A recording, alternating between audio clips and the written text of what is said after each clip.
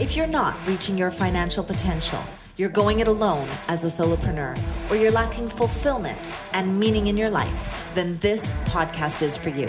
In each and every episode, Rock helps you create breakthroughs and results so you can live life on your terms.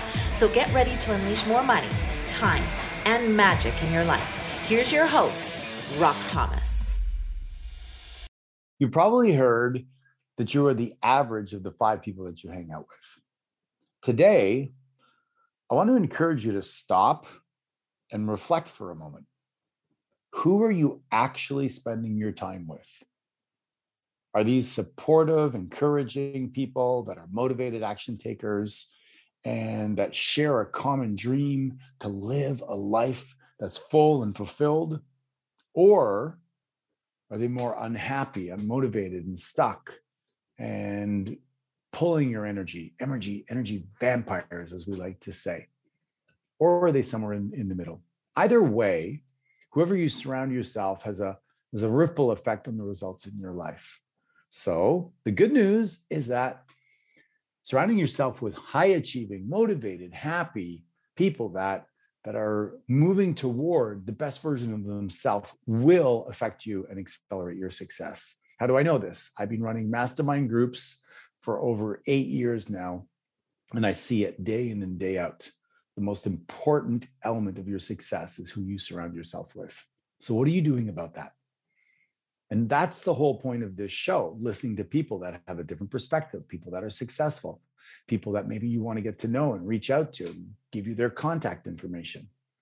However, when you're ready to truly start your path toward financial freedom and fulfillment in your life, then find out what mastermind fits for you. All you have to do is to go to rockthomas.com/VIP call, rockthomas.com/VIP call, jump on a call with one of my directors of opportunity, and then find out if it's a fit for you.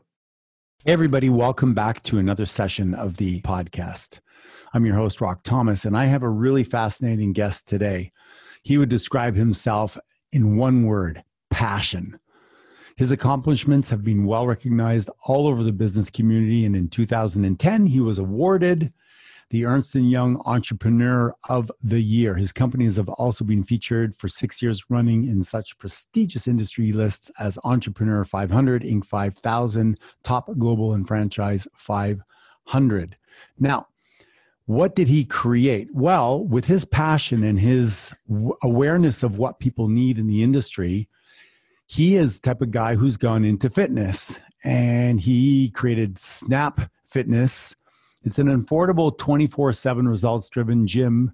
It differentiates itself from the expensive big box experience.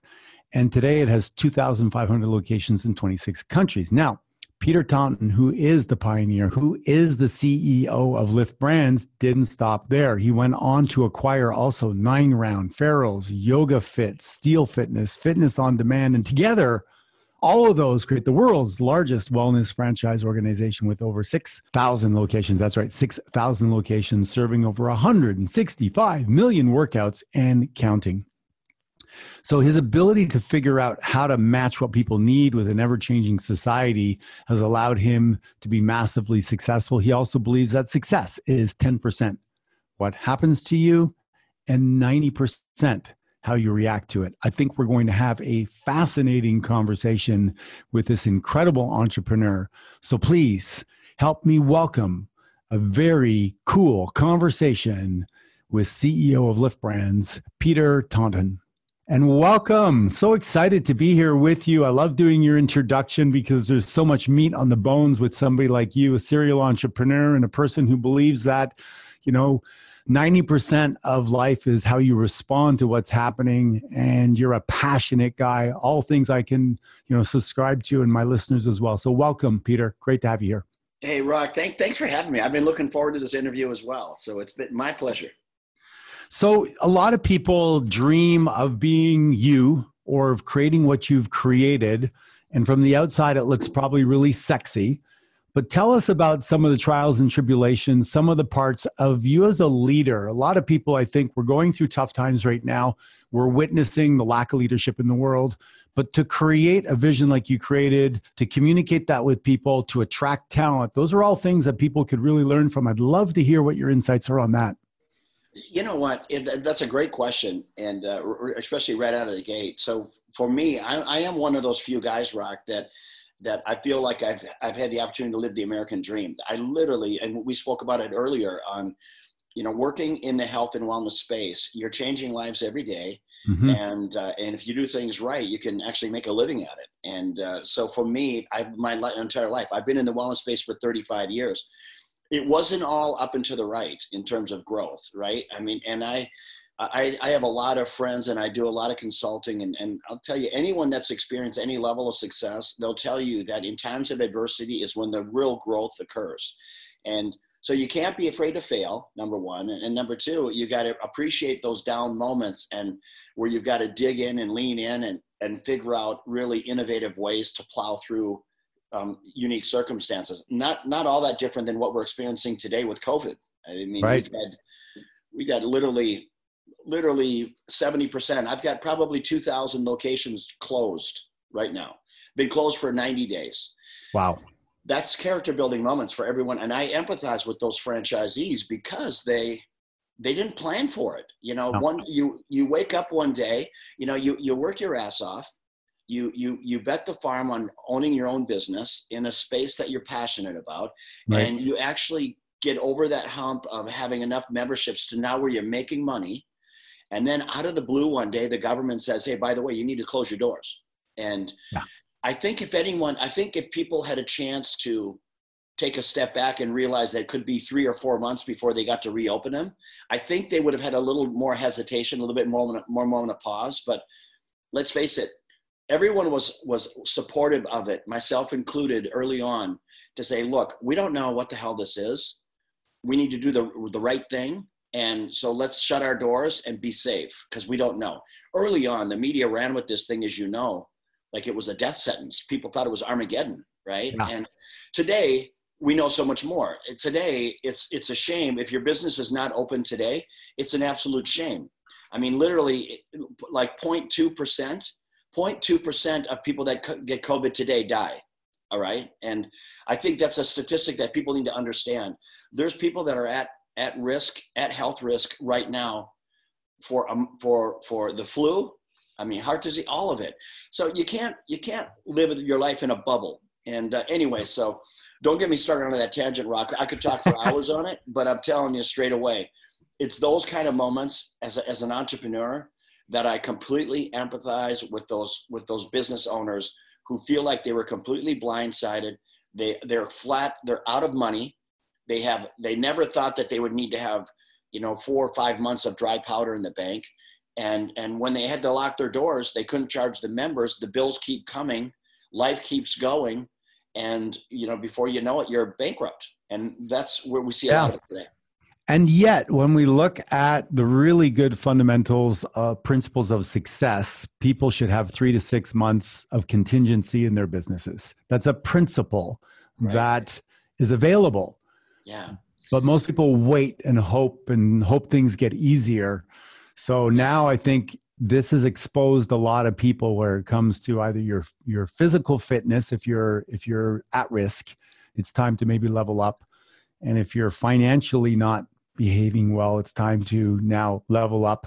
I know when we went through 2008, I was not prepared to take advantage of the situation. And I promised myself I would have dry powder and cash in the bank in preparation. And unfortunately, the stock market has been very good to me in the last couple of weeks because of that reason. Right. So for all those people listening that you weren't prepared for this one, guess what? There's going to be another one in 10 or 7 years. And file away the learnings and get prepared and take advantage of it. And that's a true statement, Rock. You know what? I think people today, I think that as we come out of COVID, and we're certainly moving in that direction, I know at least in the United States anyway, we're moving in that direction, and it's getting to a point where where the local governors have not opened up their states yet, they're starting to get held accountable for that decision as well. So let's assume that everyone's going to come out the other side. I think that we're going to come out of this such a different country, number one. I think with this, I mean, and you, I don't know how old you are, Rock, but I mean, I felt the 2003 .com crash. I felt the 2008 real estate crash, and now COVID. And COVID dwarfs the other two. We've never been in a situation where the entire economy, global economy, like a screeching halt. If somebody had told me that, I would say there's no way that's possible. It did. I mean, it happened. So I think that people are going to come out of this much wiser, much better prepared to realize that, look, when things go bad, it can get really, really bad. So you've got that dry powder that you and I have been talking about. It's critical, because without cash flow, we'll put it this way, with no cash flow and no dry powder, you're a nervous wreck. It's emotionally draining on you. And especially if you have children or other dependents on you, it just exacerbates itself. It's just a bad situation. So, I agree. It's just fortunate. And, the good news is if you can come out of this and start saving money and really come up with a plan, the next opportunity like this comes along, you're going to be able to capitalize on some of it. No question about it. Yeah, 100%. Let's go back a little bit to the first Snap that you opened and how you cast that vision to be able to get so many people enrolled and excited about it. You know what? The first Snap that I opened, I didn't open it under the pretense that I was going to have thousands of stores. Okay. I had, in the 20 years prior to starting Snap Fitness. Now, Snap Fitness, I founded 15 years ago. 20 years prior to that, I owned and operated a health club. Well, I had one individual who worked with me, and he was such a loyal employee, great, absolutely great guy. So when I sold the company, I created an employment contract for him and the new owners, where he was well taken care of. But the one thing that he couldn't adjust to was the culture change. The dynamics of that company changed dramatically. So he came to me and said, Peter, would you ever consider building a club? And I said no to him probably 4 or 5 times. But then finally one day I'm thinking about it. I said, rather than having this big club with indoor pools and aerobic classes and racquetball courts and these big clubs equal big overhead. And I said, you know what, I'm not really interested in doing that. And that's what got my mind thinking about, what if I cut out the pool and studios? And before you know it, this club went from 40,000 square feet down to about 4 or 5. Instead of having 50 employees, I had 2. So right. I started thinking about the unit level economics. And so I built one club. And when I built that club and I had him run it, I sold enough memberships in 90 days to cash flow that business for the year. That, to me, as an entrepreneur, that was eye-opening. I was pleasantly surprised, because the risk adversity that I had, the risk had evaporated in a very short period of time. The capital requirement was literally 1/10 of the cost to open up a larger facility.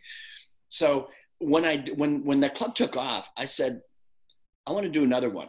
That's the serial entrepreneur in me. I said, let's do another one. And the first club I opened was in an urban market, a bigger city. And then I built one in a mid-sized market. I said, I want to know how this works in the mid-sized market, because mid-sized market, the overhead tends to be less. The club performed the same way. Now, if you can imagine, Rock, at that point, I'm thinking, this is a pretty good deal. My invested capital to get a store open was literally about $100,000 of cash. And then I would finance the balance for about another 100 to 150.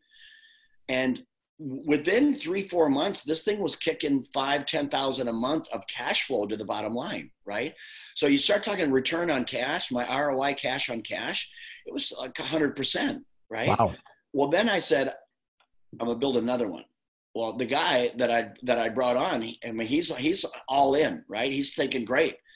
Peter just keeps building these clubs. Well, I built one in a town of 3,500 people. And when I put that one in there, that was really the telltale for me to know how small can small be.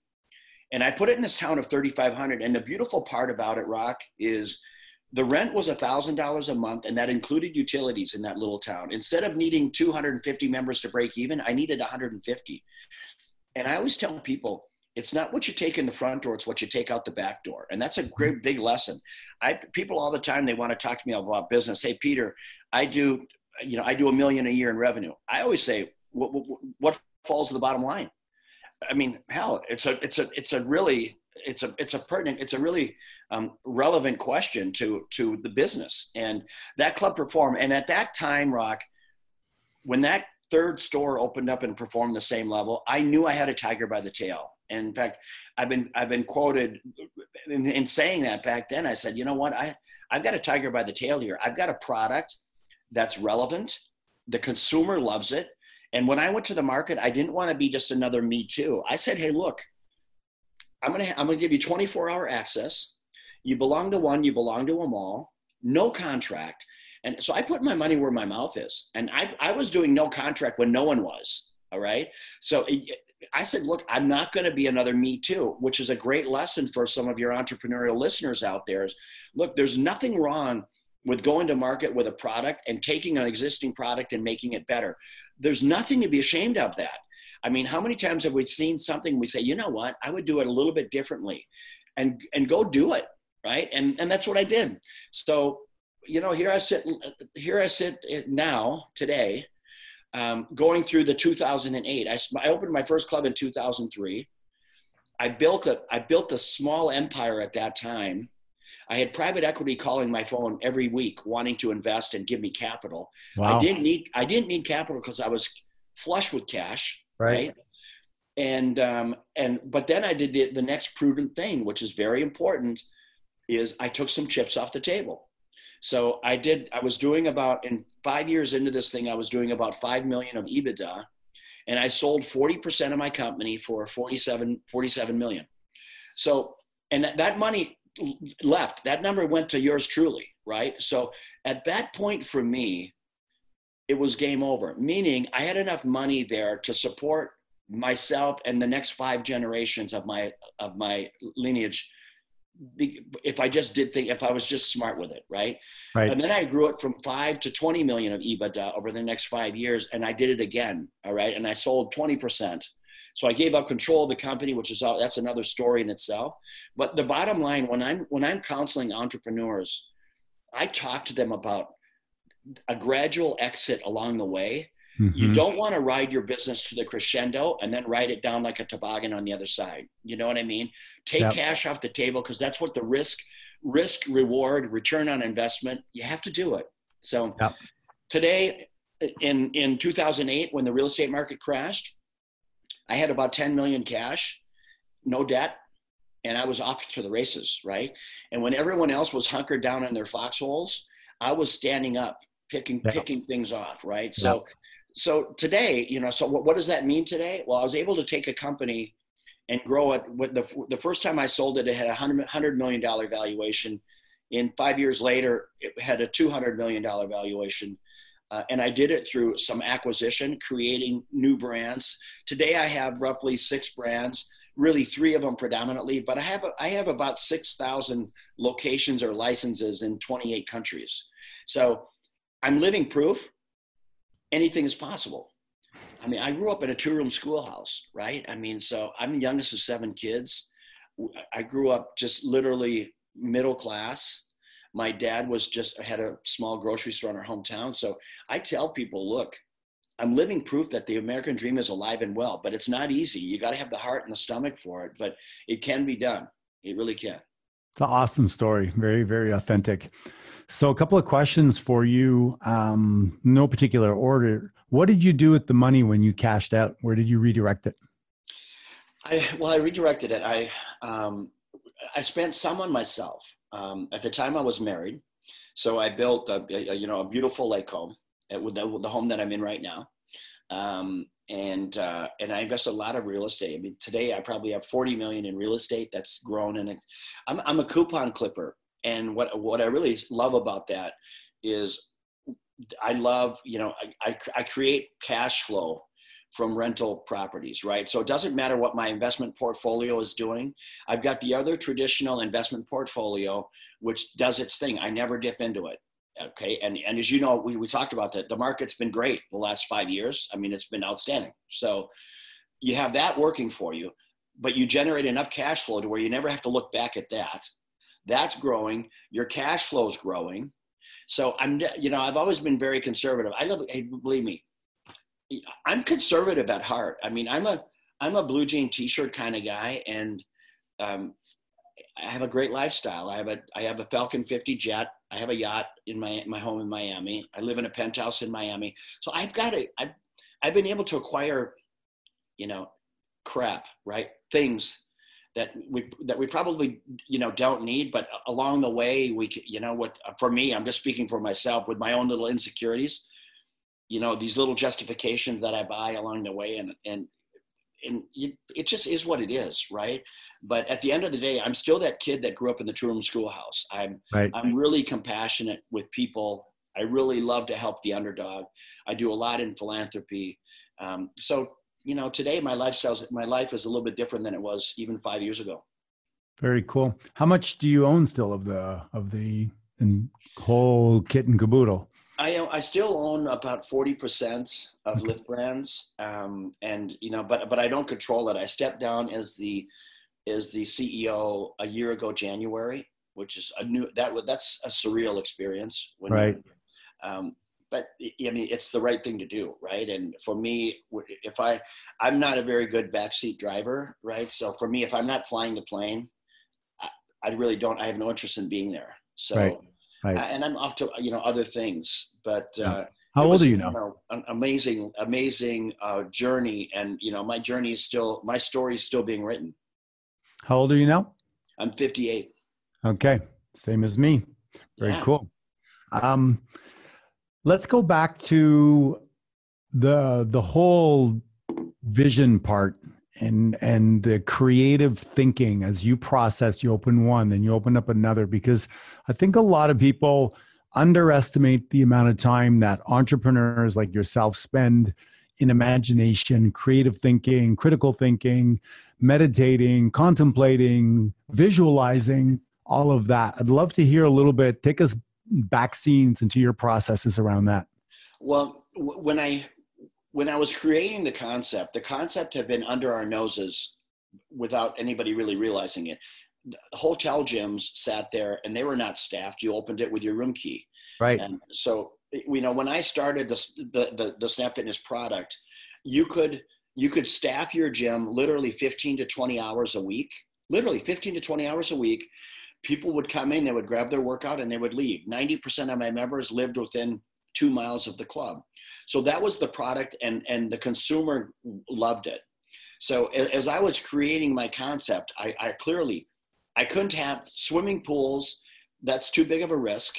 Okay. So I didn't have swimming pools. I didn't have hot tubs where you could have problems.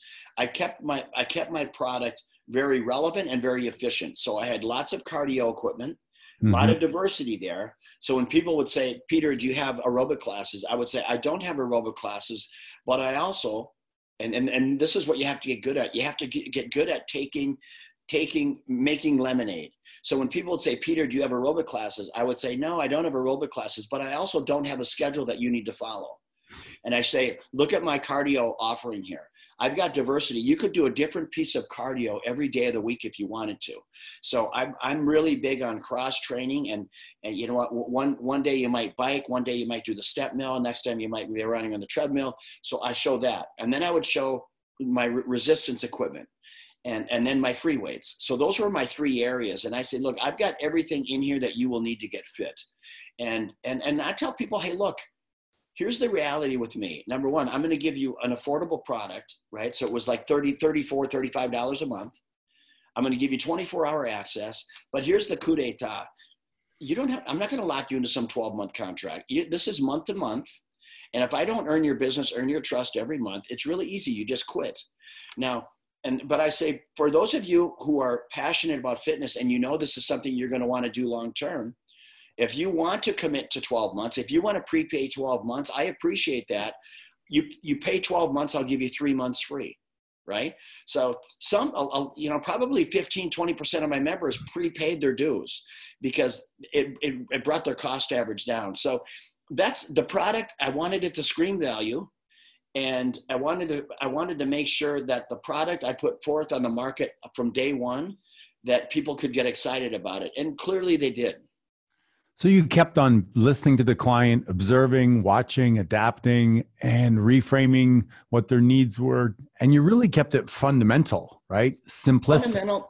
Yeah, but here's the other part, Rock. When you have franchisees, you've got to create a playbook that people can follow.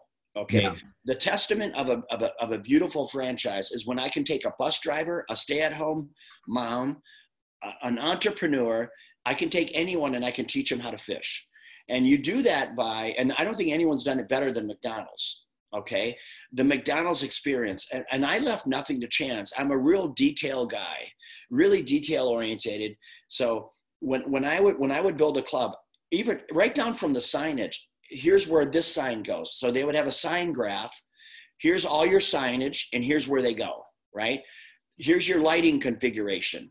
I would lay the equipment out. So, the semi didn't just come up with a bunch of equipment and you're over there thinking where you want to put it. You gave the guy a floor plan and he would move it exactly where you want it. Everything, it was a well-oiled machine. And tell you what, a testament to that, a validation to that.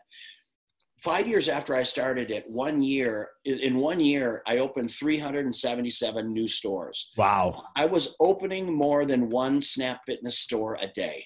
Okay.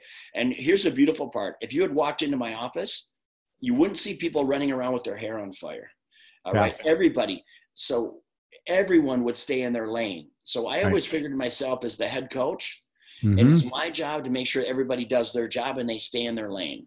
Right. And the beautiful part is when I was building 3 or 4 clubs a month, those same systems and processes was the same when I was doing 1 a day.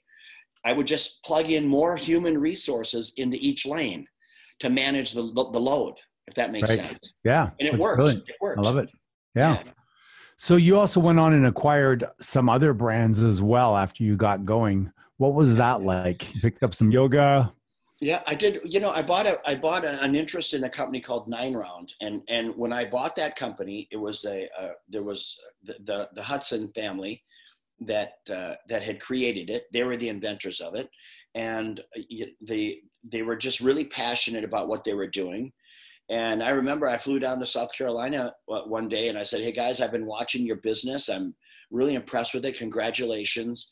I think that I can help you grow your business. And I've done it before. This is what I do. And what I would love to do is buy an interest in your company." And I said, "I'm just going to be honest with you.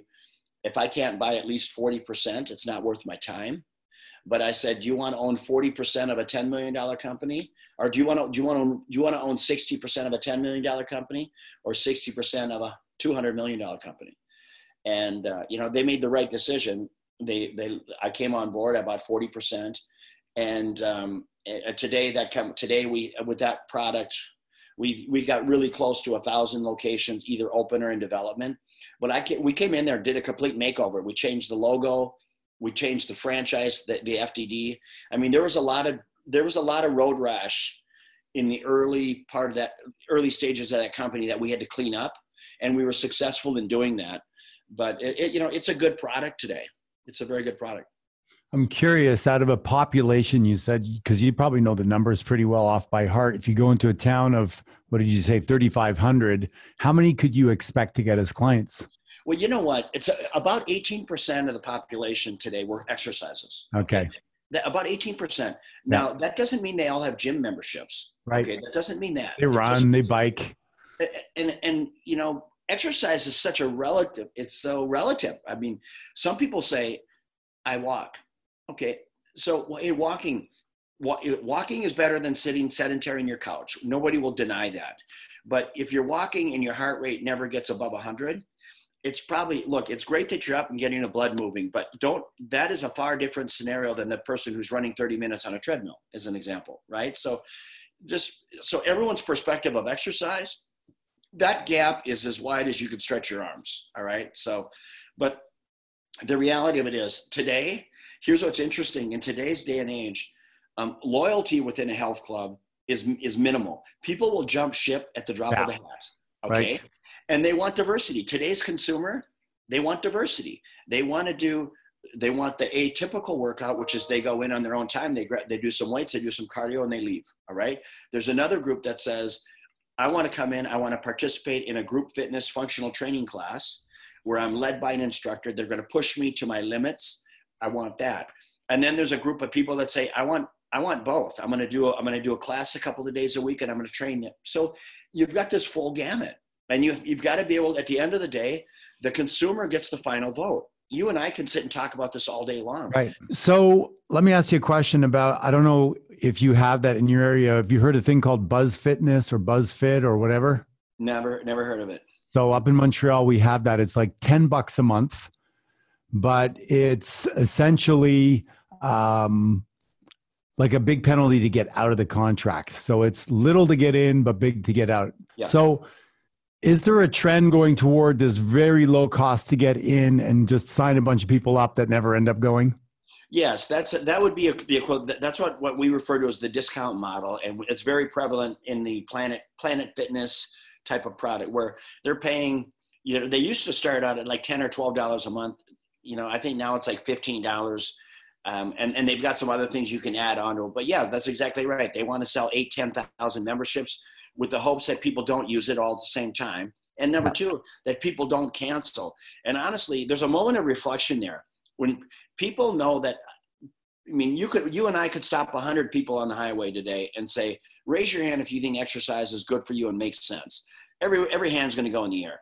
Okay. So there's a level of accountability that some people say, look, I'm not going to cancel my membership, for crying out loud. It's $15 a month. I spend more than that in 3 days at Starbucks.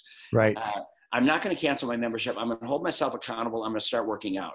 So there's a lot of people that belong to those discount players that don't cancel it. They don't use it, but they know that it's there in case they ever want to use it. Yeah. They rationalize that the $10 is worth the one time they go a month.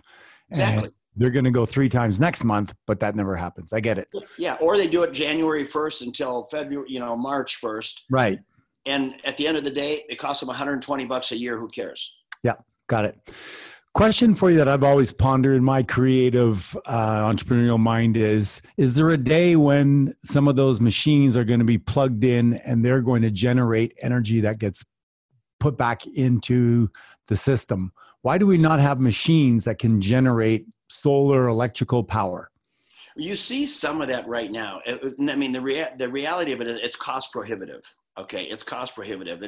And for the gym owner, he's probably better off taking those investable dollars and investing it in solar on his roof. Right. You know what I mean?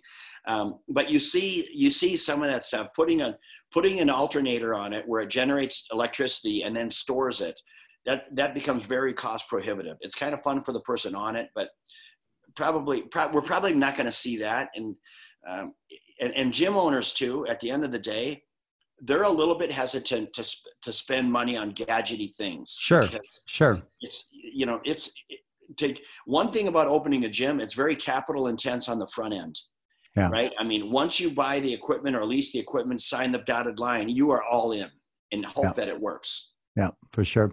It just seems that all this manpower of moving weight around, if it could somehow be harnessed, would be really good for global warming and all that stuff. Just curious. You know what though? I love from as a result of COVID, Mother Nature, our planet has gotten healthier. Yes. So I think that, we realize now that just our actions, we have to hold ourselves to some level of accountability, because this was living proof.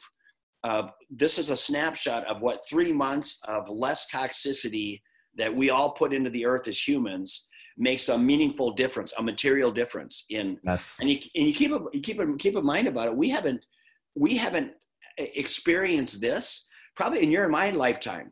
Ever. When we were kids, we didn't even think about exhaust of cars, and then they put in catalytic converters, and you know what I mean? But it's our planet now. We realize that we've got to take care of her. Yeah. Right. She can't sustain this load every year after year after year without some sort of damage. I think she flexed her muscle and she said, listen, clean up your act or I can come at you again and I'll clean it up for you. Right. Exactly. That's why I think, and I hope that coming out of COVID, that's one of the lessons that we learn, a certain level of accountability across the board. For sure.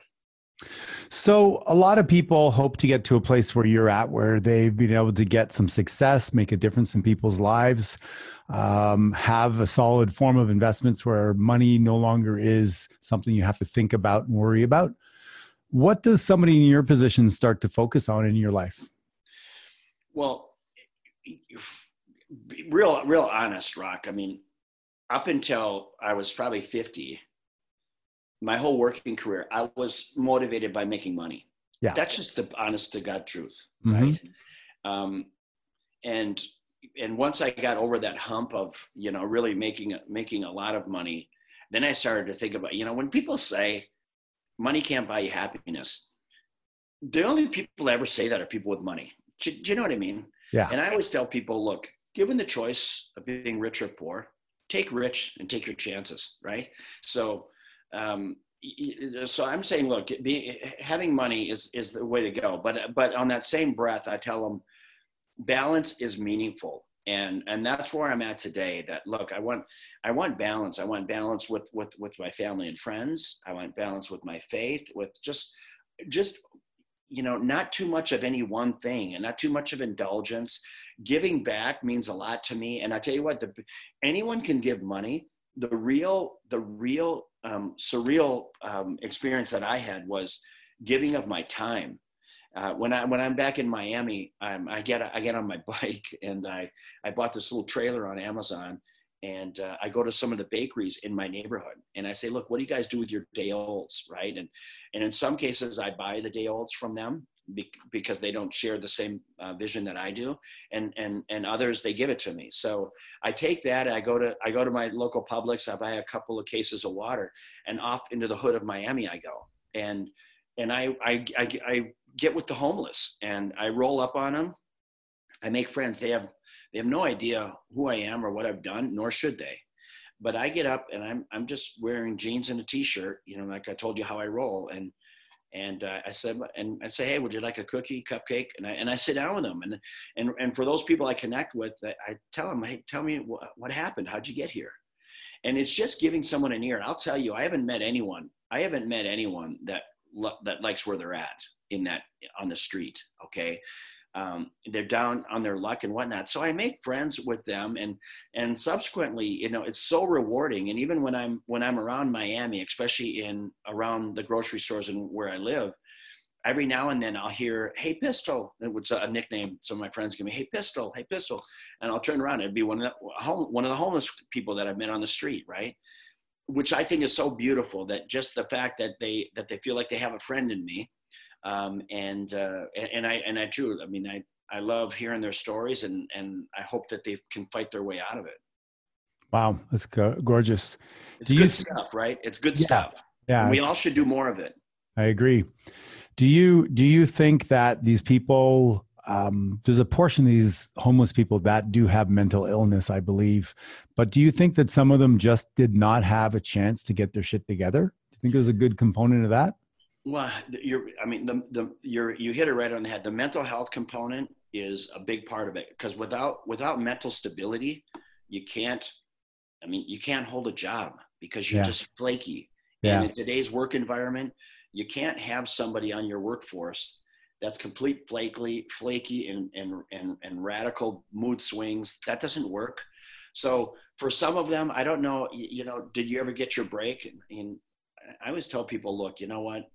If you sit around and you wait for your break, it doesn't come. You got to make your breaks, right? And you got to go get it. And I learned that lesson at 8 years old, working at a little popcorn stand outside my dad's grocery store. And, he hit me right across the forehead with just a great life lesson. And I didn't know I'd be sitting here today, some 50 years later, and literally living that, understanding that, life is, you got to go get it. You got to make your breaks. It doesn't happen. No, the world doesn't owe you shit.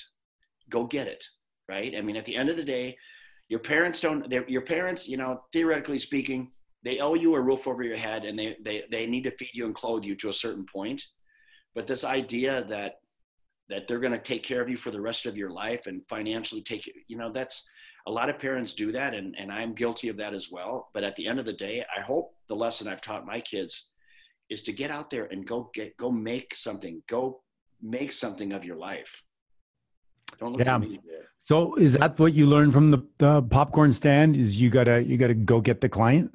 Yeah. Well, hell, my dad, I was 8 years old, literally. And, scared shitless, to be honest with you. 8 years old. I'm running this popcorn stand. I could barely see over the counter. And my dad knew exactly what he was doing. And one day he walks by me. I remember it like it was yesterday. One day he walks by me, walks about 40 feet past me. He stops, he pivots, and he heads back towards me. And he stops. He said, "Hey, son, how are sales today?" And I was going to go into my 8-year-old dissertation of how sales were a little bit slow, right? I got about 5 words into it. He goes, "Son, it's slow because you're sitting behind the counter. You got to get out from behind that counter and go ask people if they want some of your popcorn," right? So I said, "Okay, Dad," right? After he left, I did. I mustered up my courage. And, at 8 years old, going up and pulling on an adult's sleeve and saying, "Hey, would you like some popcorn? I just popped it." And I mean, I'm being as convincing as I can. And I meant it, and I felt it in my heart. Hey, look, I just popped it. It's fresh. It's delicious. You're going to like it. I was excited about it, right? Well, how do you say no to that? And I'd lead them back to my popcorn stand, and they'd buy some popcorn. Well, my sales doubled, right? So that lesson for me is my dad, he couldn't have been any more on point. You can either watch things happen or let stuff kind of fall your way and take what you get, or you can go out there and make things happen. And I've kind of fought like that my entire life. One of my favorite words is grit, right? And grit is something that I think every successful entrepreneur has, because you need to have it. There's going to be moments of unbelievable adversity, and these character building moments where you're either going to be under your desk in the fetal position, or you're going to spit in your palms and say, "Let's go," right? Yeah. So fortunately, I chose the latter. Yeah, it's so fascinating to me that you can have an event that happens when you're a child that becomes the lens that you see life through almost for the rest of your life. Yeah. And it's great when it's one like you had, which is, go after it, make it happen no matter what, be gritty, grab life. But for those people that have done the opposite, where they maybe pulled up on somebody's sleeve and said, "Would you like some popcorn?" The person had a rough day, and they turned and they said, "Get out of here, kid, scram." Right. And for the rest of your life, you interpreted that as, "I should never talk to strangers and ask them for," right? Right. And fortunately for me, that didn't happen. Right. I mean, there were some people look at me that, with a scowl, but, I had enough yeses before I ever got a big no. But you also had a good mentor. You had a father that guided you. He didn't send you into a death trap. He sent you knowing that an 8-year-old cute kid asking somebody if they want popcorn is going to have a high probability of success. Yeah. And you know what? My father, he was not both my parents, they did not hover. So they would, they would let you skin your knees. Right. Mm-hmm. And then reflect on what the hell just happened. Right. And that was it through our entire lives, that, that level of discipline. Now, the other thing that my father, it's interesting. I saw with my father in his grocery store, I got to watch him. He owned the grocery store, but at any given moment, you would see him working the cash register, stocking the shelves, carrying out groceries, or shoveling the sidewalk. He put himself above nothing. He did whatever. And I tell you what, he got people to just walk on fire for him, because he was such a team player, and he would never put himself above anything. And that was my management style, my entire life, that I said, look, I'm not above anything. I mean, I'm still that guy. When I was working in my office as the CEO, if I'm using the urinal and there's gum in it, I would actually grab a paper towel and pull the gum out, because I know nobody's going to do it. I'm not going to go get the janitor. I'm perfectly capable of grabbing this gum. But, and I think you got to roll like that. You got to say, well, that's leadership, right? It's being willing to do everything. And it's not you're serving all the time. You're adding value. And absolutely. And I agree 1,000%. I always ask people, how do you want to show up? How do you want to show up in life? And I tell it to my kids all the time, right? I mean, dig in. I always talk about how do you want to show up. And then I also talk a lot about taking the hill. And that to me is a real, those are character building moments when you have to take the hill for those who can't. Right. And, you think about, like in the days of like Normandy, where you're getting off there and you think about it, you're charging the hill and you hope to God that the 1,000 men beside you are coming with you. Do you know what I mean? Yeah. And there are moments in our lives where we have to do that. We have to stand up for those that don't have the courage to, or don't have the financial means to. We have to be a voice to those people that where we can really make a difference. And I think that's true if you've experienced any kind of financial wealth. I think it's true if in social media, if you're an influencer, you've got to leverage that stuff in a way where to do some good. It's just not all about me. It's about, look, thank you, God, for this amazing life that you've given me, and put me, I pray every day, hey, God, put me in harm's way, put me in the places where you feel I can do some good for you, and any good that I do, let them see your face and not mine, because he has given me an amazing life. I tell my kids all the time, if I get hit by a car tomorrow, have a celebration, because I've lived an amazing life, right? I didn't get cheated in any facet of my life, and it's not that it's been all kittens, balloons, and butterflies, but you know, I take the adversity, I take the ups with the downs. It's all part of life. Yeah. Really good. Really great. Well, listen, if people want to learn about a franchise, connect with you, get some wisdom from you, are you active on social media? What is the best? I am. And I make it really easy for everyone. So to follow me, it's just Peter_Taunton, TAUNTON. And that's where I do all my posts. My posts go from Instagram, they float into my Facebook, but anything that I do. And when I make a post, those are typically motivational or entrepreneurial, but the stories that I do, that's me in everyday life. And that's an important perspective, because that's where I try to show people what I'm doing when I'm not doing interviews or taking care of business, right? That's an important thing too. When I'm out doing things with the homeless, I'll show them what I'm doing. And even with the homeless people, when I'm done and we've had cookies and we've had water together, I ask them, are we friends? You know, let's say the guy, like if it was you, Rock, I'd say, hey, Rock, are we friends? And you'd say, yeah, we're friends. And I'd say, you mind if I take a picture of us? And then I'll take a picture and I'll say, meet my new friend, Rock. And what I'm doing, I want to bring awareness to the homeless. I want to bring awareness to the fact of, you know, giving away cookies and cupcakes. It's not about that. It's about the social connecting that you're doing, where you're actually taking your time and getting into the hood, getting dirty, right? Getting in the trenches. That's where all the magic happens. It's in the weeds, I'm telling you. I love it. I love it. Gosh, what a beautiful episode to have you come on the podcast. Let's end it off like this with, I like to ask my guests to give me a few words that describe them, either how other people have perceived you or how you perceive yourself. I am passionate. I'm a passionate guy. I'm really compassionate for people, especially the underdog. I stick up for the underdog without hesitation, always. I'm a hard worker. I'm committed to my causes. And I hope honestly, when the day when I die, that I hope my narrative is not that he was, you know, a successful businessman. And people usually equate that with finances, with money. I hope they say, man, you know what? He kept it humble. He kept it real, and he helped those where he could. I hope that's what they say. I think they will. Peter, thank you so much for joining us on the podcast. What a treat. Hey, my pleasure.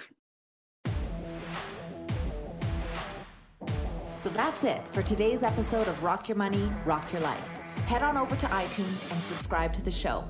One lucky listener every single week who posts a review on iTunes will win a chance in the grand prize drawing to be Rock's private VIP mastermind guest. Then head on over to rockyourmoneyrockyourlife.com and pick up a copy of Rock's free gift, so you too can reach your financial potential, enjoy extraordinary success, and live the life you've imagined. Join us on the next episode.